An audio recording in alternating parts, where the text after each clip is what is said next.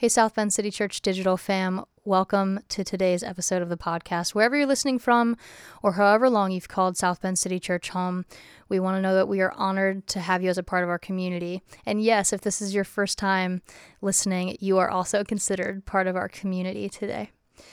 Wanted to keep a couple things in front of you. First of all, if you do call South Bend City Church home, even if you don't live in South Bend, as we remind you in the show notes every week, if you want to give financially to South Bend City Church or to the Tribune Project, you can do that at southbendcitychurch.com/give.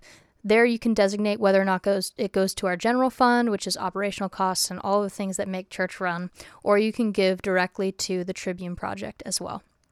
The second thing I wanted to keep in front of you is in November, we have an Israel-Palestine peacemaking pilgrimage through Telos Group. If that's something that you're interested in, now is the time to let us know. You can go to our website, scroll down to the bottom, click on what's happening, and from there, you can just let us know that you're interested in going to Israel-Palestine with us in November. You're not signing on the dotted line. It's just for us to know how many people are interested in going. All right, today we're jumping into week 3 of our Everyone an Icon series. Today we get to hear from Dr. Angela Logan. Dr. Logan is an associate teaching professor and the St. Andre Bessette academic director of the Master of Nonprofit Administration in the Mendoza College of Business at the University of Notre Dame. Whew, I think I got it all. She is one of the coolest, smartest, most joyful. She's one of the biggest cheerleaders of South Bend City Church and of the people in it. And so excited for you to hear what she has to say today. Today we explore what it looks like to apply the Everyone an Icon mantra to ourselves. All right, I'm not going to steal her thunder. Let's jump in with Dr. Logan for week 3 of our series. Okay, 11 o'clock.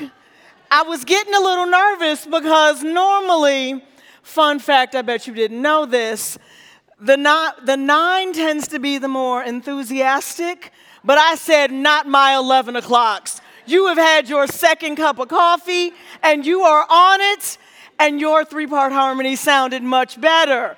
Good morning, 11. There you go.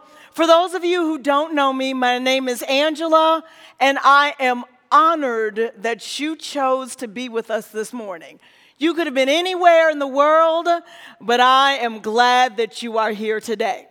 One disclaimer for those of you who may have forgotten, just got to say, I do love being on the rug. I have missed it tremendously. For those of you who don't know, I am a proud product of the Black church tradition.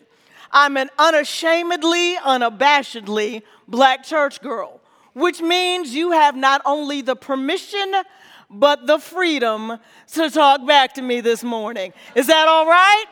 There you go. Fun fact about me that most people don't know, I love cartoons. Chances are, if you come by my house, I'm going to be watching one of 3 things. Some form of sports ball, I love all sports.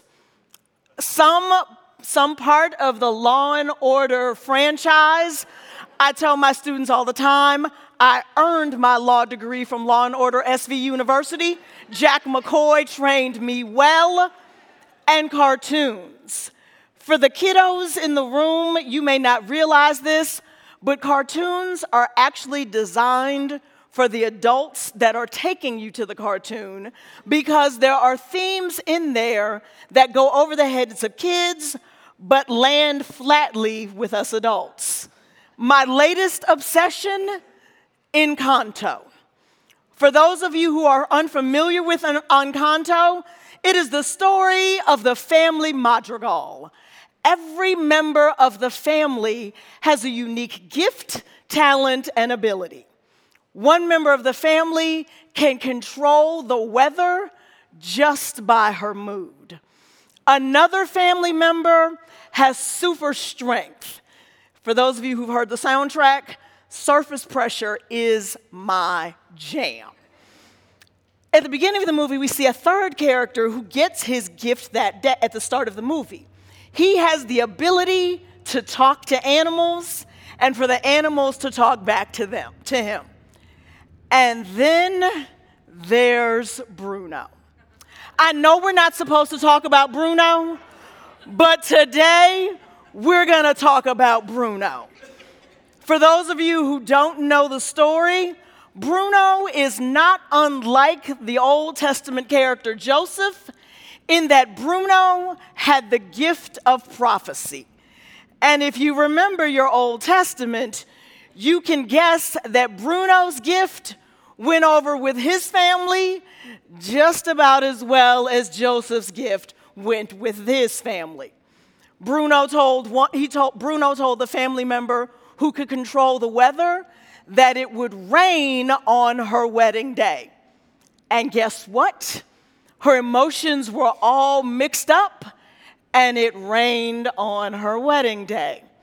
Bruno told another that the love of her life would be promised to someone else. And as we watched the movie unfold, sure enough, the love of her life had been promised to someone else. The movie goes on to share all the times that Bruno's family did not like what he had prophesied, to the point that Bruno stopped seeing his gift as a gift and saw it as a curse. Bruno was so distraught, no longer seeing himself as an icon, that he moved inside the walls of the household with only the rats as family.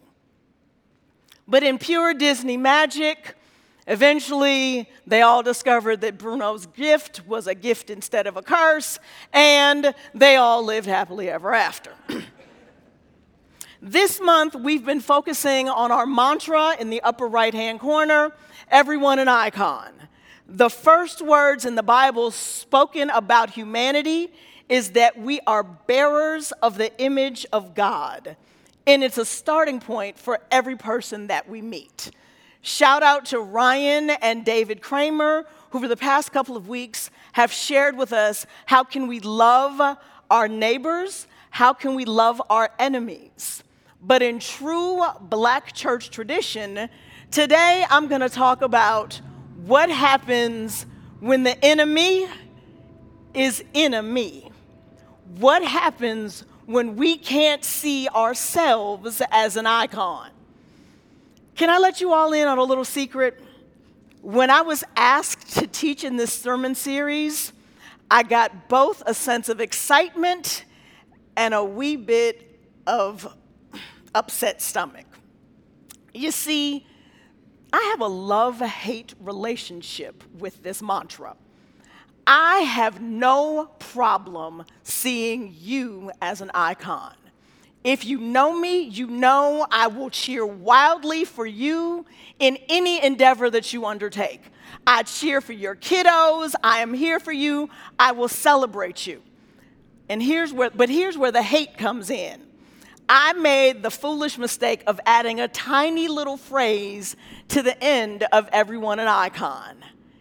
Even the face that greets you every morning in the mirror. And that's where the hate part comes in for me. Because you see, I don't always see myself as an icon. I know me. I don't like me some days. I'm moody. I'm cranky. I'm snarky. I say unkind things about people in my head most of the time. I don't like a lot of people, contrary to popular belief, and I have a wicked bad case of imposter syndrome. There's no way I can be an icon because I see me every morning, and I sometimes don't like what I see. A lot of you are nodding your heads because you too often struggle with seeing yourself as an icon. We often think about the things that pop up in our lives. There are challenges, there are obstacles, there are destructive patterns, and yes, there's even self-sabotage that prevent us from seeing ourselves as icons. Theologian Dr. Irie Lynn Sessions had put it this way: the authentic self is who we are on the inside before rejection made us believe God hated us. And that is why this mantra is such a struggle for me. because I know fundamentally that God loves me, that I'm an icon, I'm an image bearer, but I often don't feel it. Despite what I may think, despite how you may feel, the declaration over your life and my life, the one that God made over God's creation in Genesis 1:27, still rings true. We are very good. Not just good, but very good. Now, still many of us are struggling with the tension of wanting to believe that we are icons and actually believing that we are so. For many of us, it may show up differently depending on our mood, the day of the week, whether it's a strawberry moon, whether I'm hangry, whatever it may be. Not unlike the fictional character Bruno, the Apostle Peter is an example in Scripture of someone trying to wrestle with this tension of seeing himself as an icon. When we turn to Matthew 16, beginning in verse 13, now when Jesus came to the area of Caesarea Philippi, he asked his disciples, "Who do people say the human one is? Who do people say that I am?" They replied, "Some say John the Baptist, others Elijah, still others Jeremiah or one of the other prophets." He said, "And what about you? Who do you say I am?" Simon Peter, full disclosure, Peter is my dude. Because Peter will just say stuff and do stuff. Peter has a fiery personality. He'll act first and then think about it later. But I digress. Simon Peter said, "You are the Christ, the Son of the living God." Then Jesus replied, "Happy are you, Simon, son of Jonah, because no human has shown this to you. Rather, my Father who is in heaven has shown you. I tell you that you are Peter, and I'll build my church on this rock. The gates of the underworld won't be able to stand against it. I'll give you the keys of the kingdom of heaven. Anything you fasten on earth will be fastened in heaven. Anything you loosen on earth will be loosened in heaven." Then he ordered the disciples not to tell anybody that he was the Christ. So here we see Peter. He has been declared by Jesus that he is the rock upon which Christ will build his church. Peter is that man. And then we fast forward just 10 short chapters. Jesus has been betrayed by Judas. He's been arrested, and Peter is standing off in a distance, just close enough to see, but hoping not to be able to be seen. As we go through the scripture in Matthew 26, beginning in verse 69, Peter is asked, "Hey, aren't you with him?" "I don't know the man. Sorry to that man." Someone else comes up again and says, No, I saw you with him." "I don't know him. I don't know what you're talking about." And then a third time, he's asked once again, "Yes, you were with him because you even sound like him." And Peter denied him a third time. When we pick up the story in verse 75, at that very moment, the rooster crowed. Peter remembered Jesus' words. "Before the rooster crows, you will deny me 3 times. And Peter went out and cried uncontrollably. Think about it. A few chapters earlier, Jesus had declared that his church would be built upon Peter, And 10 short chapters later, Peter is with Jesus, not knowing anything or anybody. I've never been here. I don't know anyone. I don't know what you're talking about. From Peter's story, we can see 3 examples of why he might have been unable to see himself as an icon. First, basic fear. Peter was a person of those times.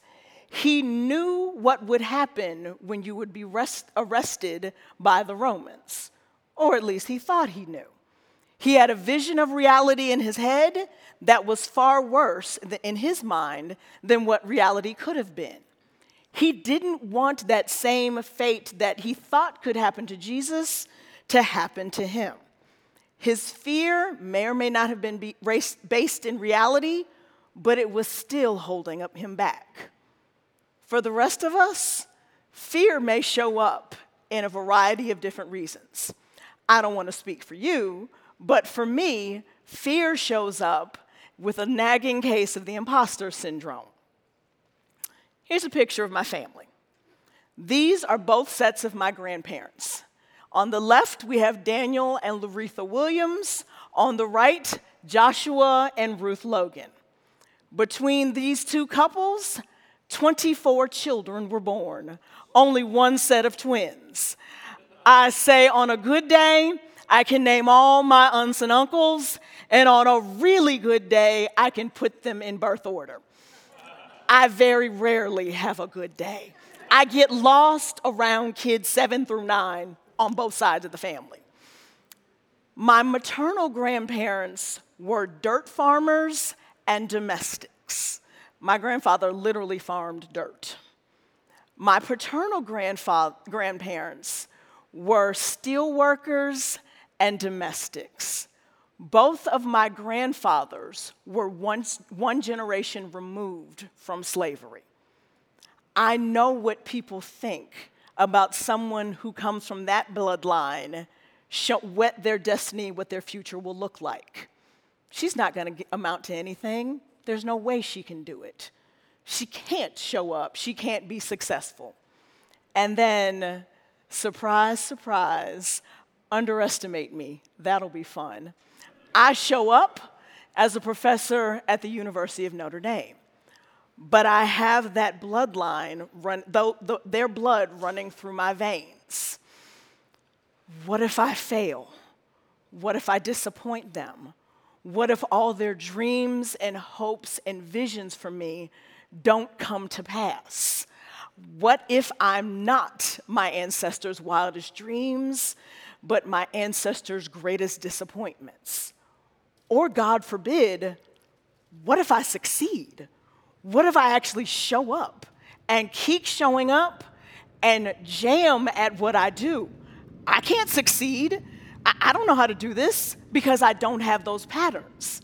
So for me, the imposter syndrome will cause fear to rise up, to be louder than the voices of my parents and my grandparents, who are often cheering wildly for me, encouraging me that I can do it, even though sometimes I feel like I can't.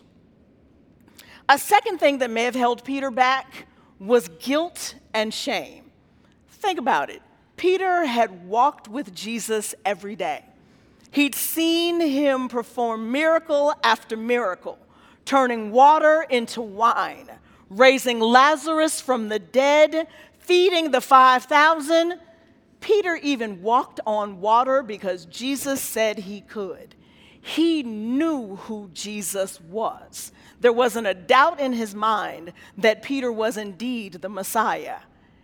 And just like that, Peter forgot it all. Forgot who Jesus was, forgot who he was, forgot everything. And the guilt was overwhelming. As theologian Michael Joseph Brown said, Peter uses deception to keep himself independent of association with Jesus. Lying to others about his relationship to Jesus would not necessarily be considered wrong. The problem is that Jesus said Peter would behave the way that he did, but Peter insisted he would not. It is the fact that he did not fulfill his word of honor in the presence of others that is shameful. The night that Jesus was betrayed, we know that Judas also did something shameful. Judas ran off and died by suicide. Peter, on the other hand, was so overwhelmed with guilt that he wept and could never see himself as an icon again. He could hear Jesus saying, "Upon this rock I will build this church," and he probably looked at himself and thought, "There's no way I could be the rock now." For many of us, we too can be plagued with past mistakes, bad decisions, or even inaction. Making a bad decision does not, my friends, make you a bad person. Show of hands. How many of us have ever woken up late? And then you get in your car to go to work, and every single light that you need to be green is red. And then you get to the office, and you forgot that there was a major meeting on your calendar, and you get there, and you're flustered and discombobulated. You go to make coffee, you spill coffee on yourself. You then have an interaction with a coworker where they go low and you go lower. And then you get home and you and your significant other have the same disagreement about which way the toilet paper is supposed to go and how you squeeze the toothpaste out of the tube. You make dinner, you burn the dinner, and then you clean the kitchen. Everything is pristine. And those sweet, darling offspring of yours, whom you love as Christ loved the church, have decided, just as the moment that your kitchen is spotless, that they have a hankering for a peanut butter and jelly sandwich. You go back, there's peanut butter on the ceiling, there's jelly on the floor. You don't know how it happened. You're tripping over shoes, you're stepping over Legos with no socks on. And then you get in bed and you replay the game film for the day. And you think about all the unkind words and deeds, both spoken and unspoken. And you say, I am such a bad person. This was such a bad day. Now, really, was it a bad day? Or did you have a bad 15 minutes that you let spiral into a bad day? Y'all can catch that in the parking lot on the way home. Making a bad decision does not make you a bad person. Having a bad 15 minutes does not make for a bad day.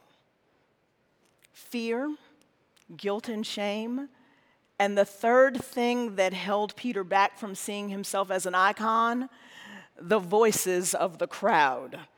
Every time Peter was walking through, hey, don't you know him? I don't know him. Have you seen? Never met him. He kept hearing those voices, and they were calling him out and not calling him in. For the rest of us, outside voices may show up in something as innocuously simple as the standards of beauty. How we see ourselves in the mirror every day. For those of you who don't know, I am a lover of social media, and I will send friends GIFs or GIFs, depending on your perspective, reels and other memes. And one meme I saw a couple of weeks ago was about a mom who had created a little song to reclaim her hot mom summer. She's wearing shorts, she's doing all the things, she's excited about her life. It sent me into a giggle fit. I sent it to a friend, and she said, I started weeping because I started thinking about who I see myself as. My imperfections, my wrinkles, my blemishes, my thighs, all of the things. Shortly after having that conversation with that friend, I saw this quote from F. Scott Fitzgerald. She was beautiful, but not like those girls in magazines. She was beautiful for the way she thought.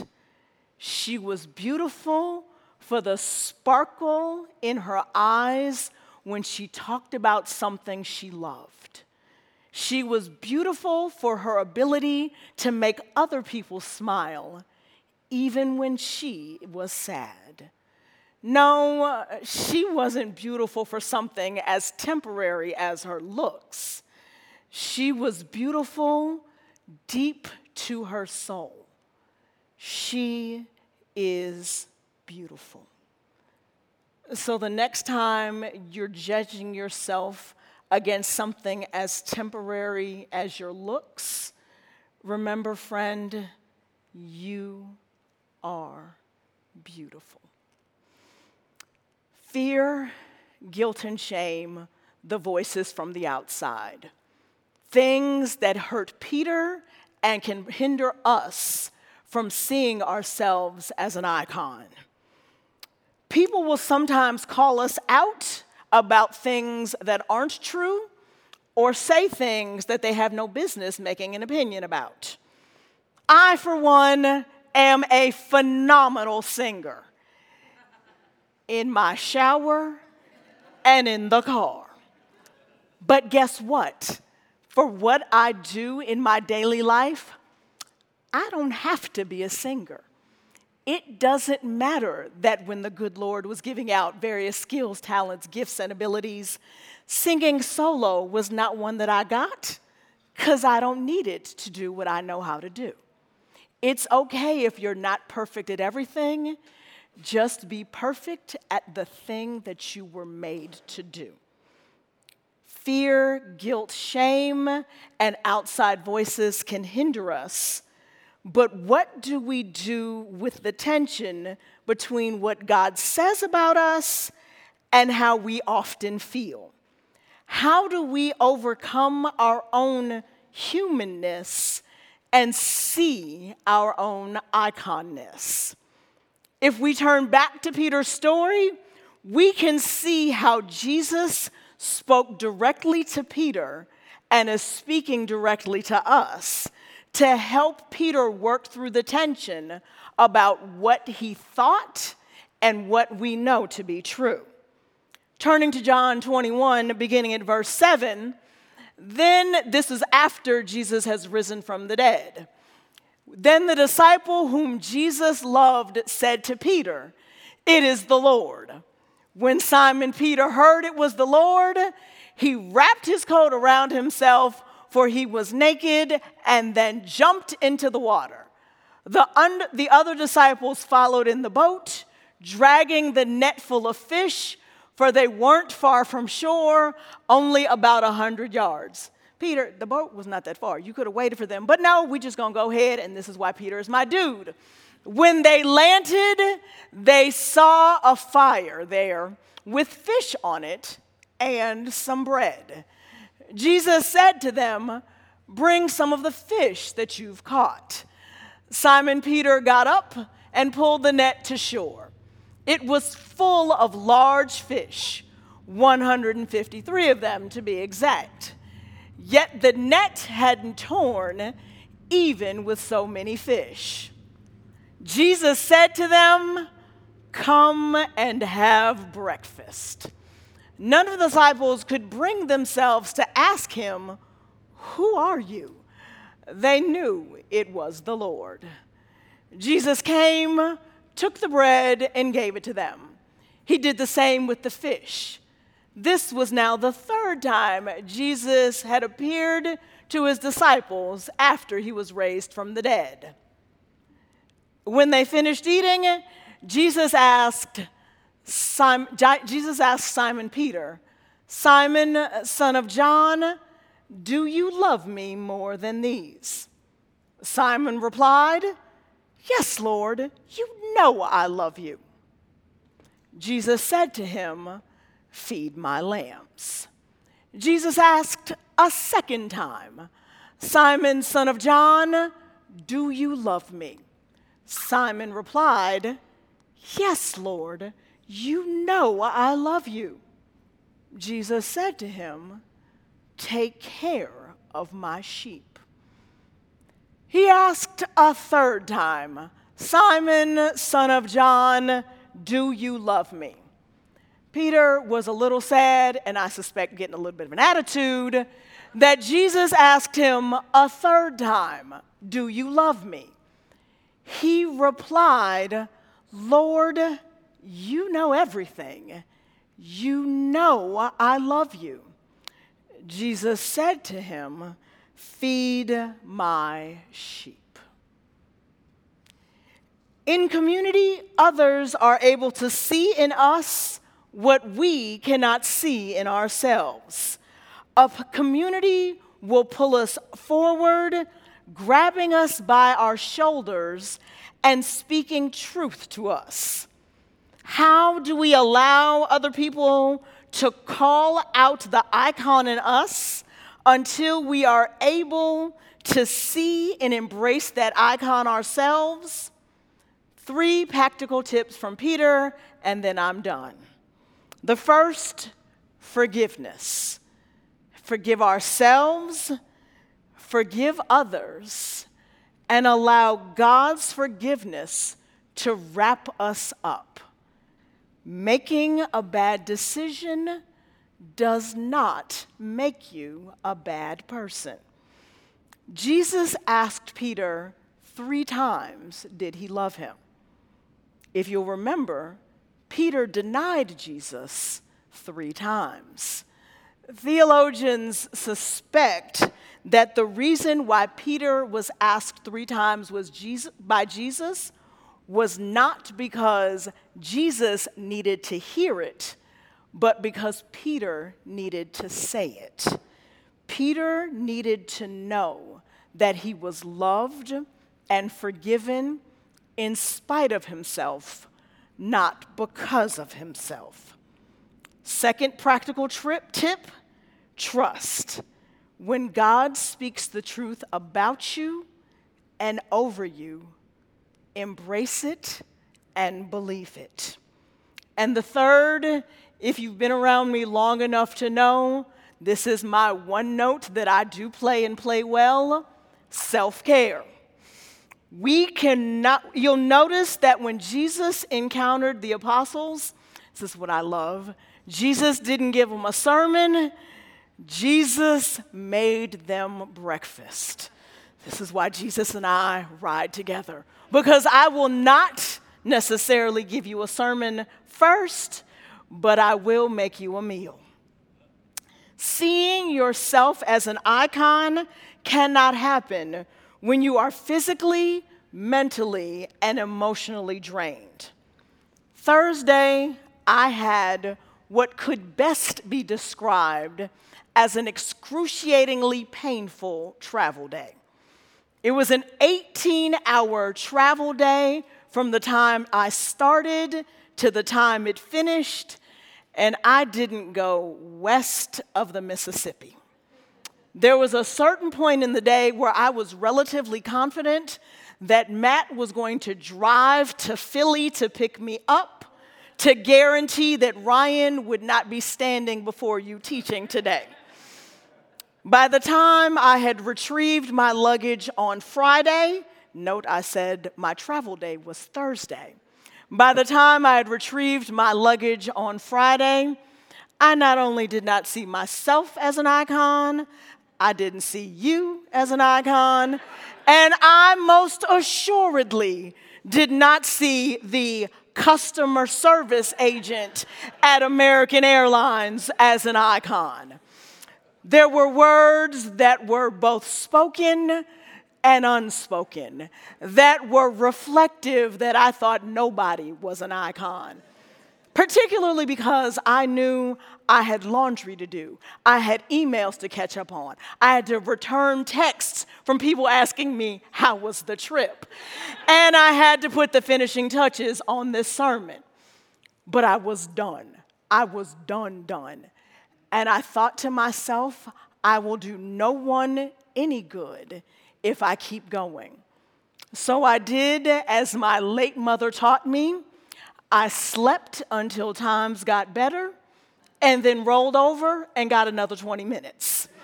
At that point, I saw myself as an icon. I saw my friends as an icon.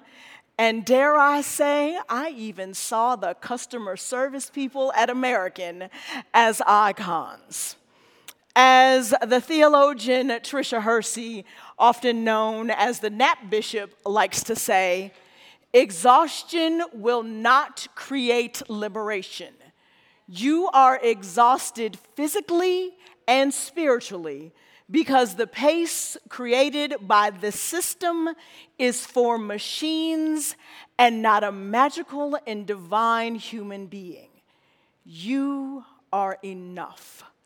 You are an icon.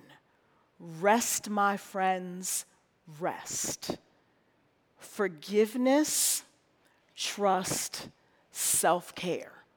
When we feel as though we can't see ourselves as icons, when we see the enemy is enemy, forgive ourselves, trust, and take a nap and eat a Snickers bar, because you're probably hangry. As you are able, please stand so that I may speak a blessing over you as our benediction. May you remember that the face that greets you every morning in the mirror is the face of an icon, created for a purpose and loved by a loving Creator. May the love of God watch over you. May the peace of Christ fill your hearts. May the presence of the Holy Spirit fill your sleep and speak in your dreams. May you always feel seen, safe, and known by a loving God and this community. And may your families be well. I ask this in the name of the one whom the ancients called Wonderful. And may grace and peace be with you. Love you, friends. See you next week.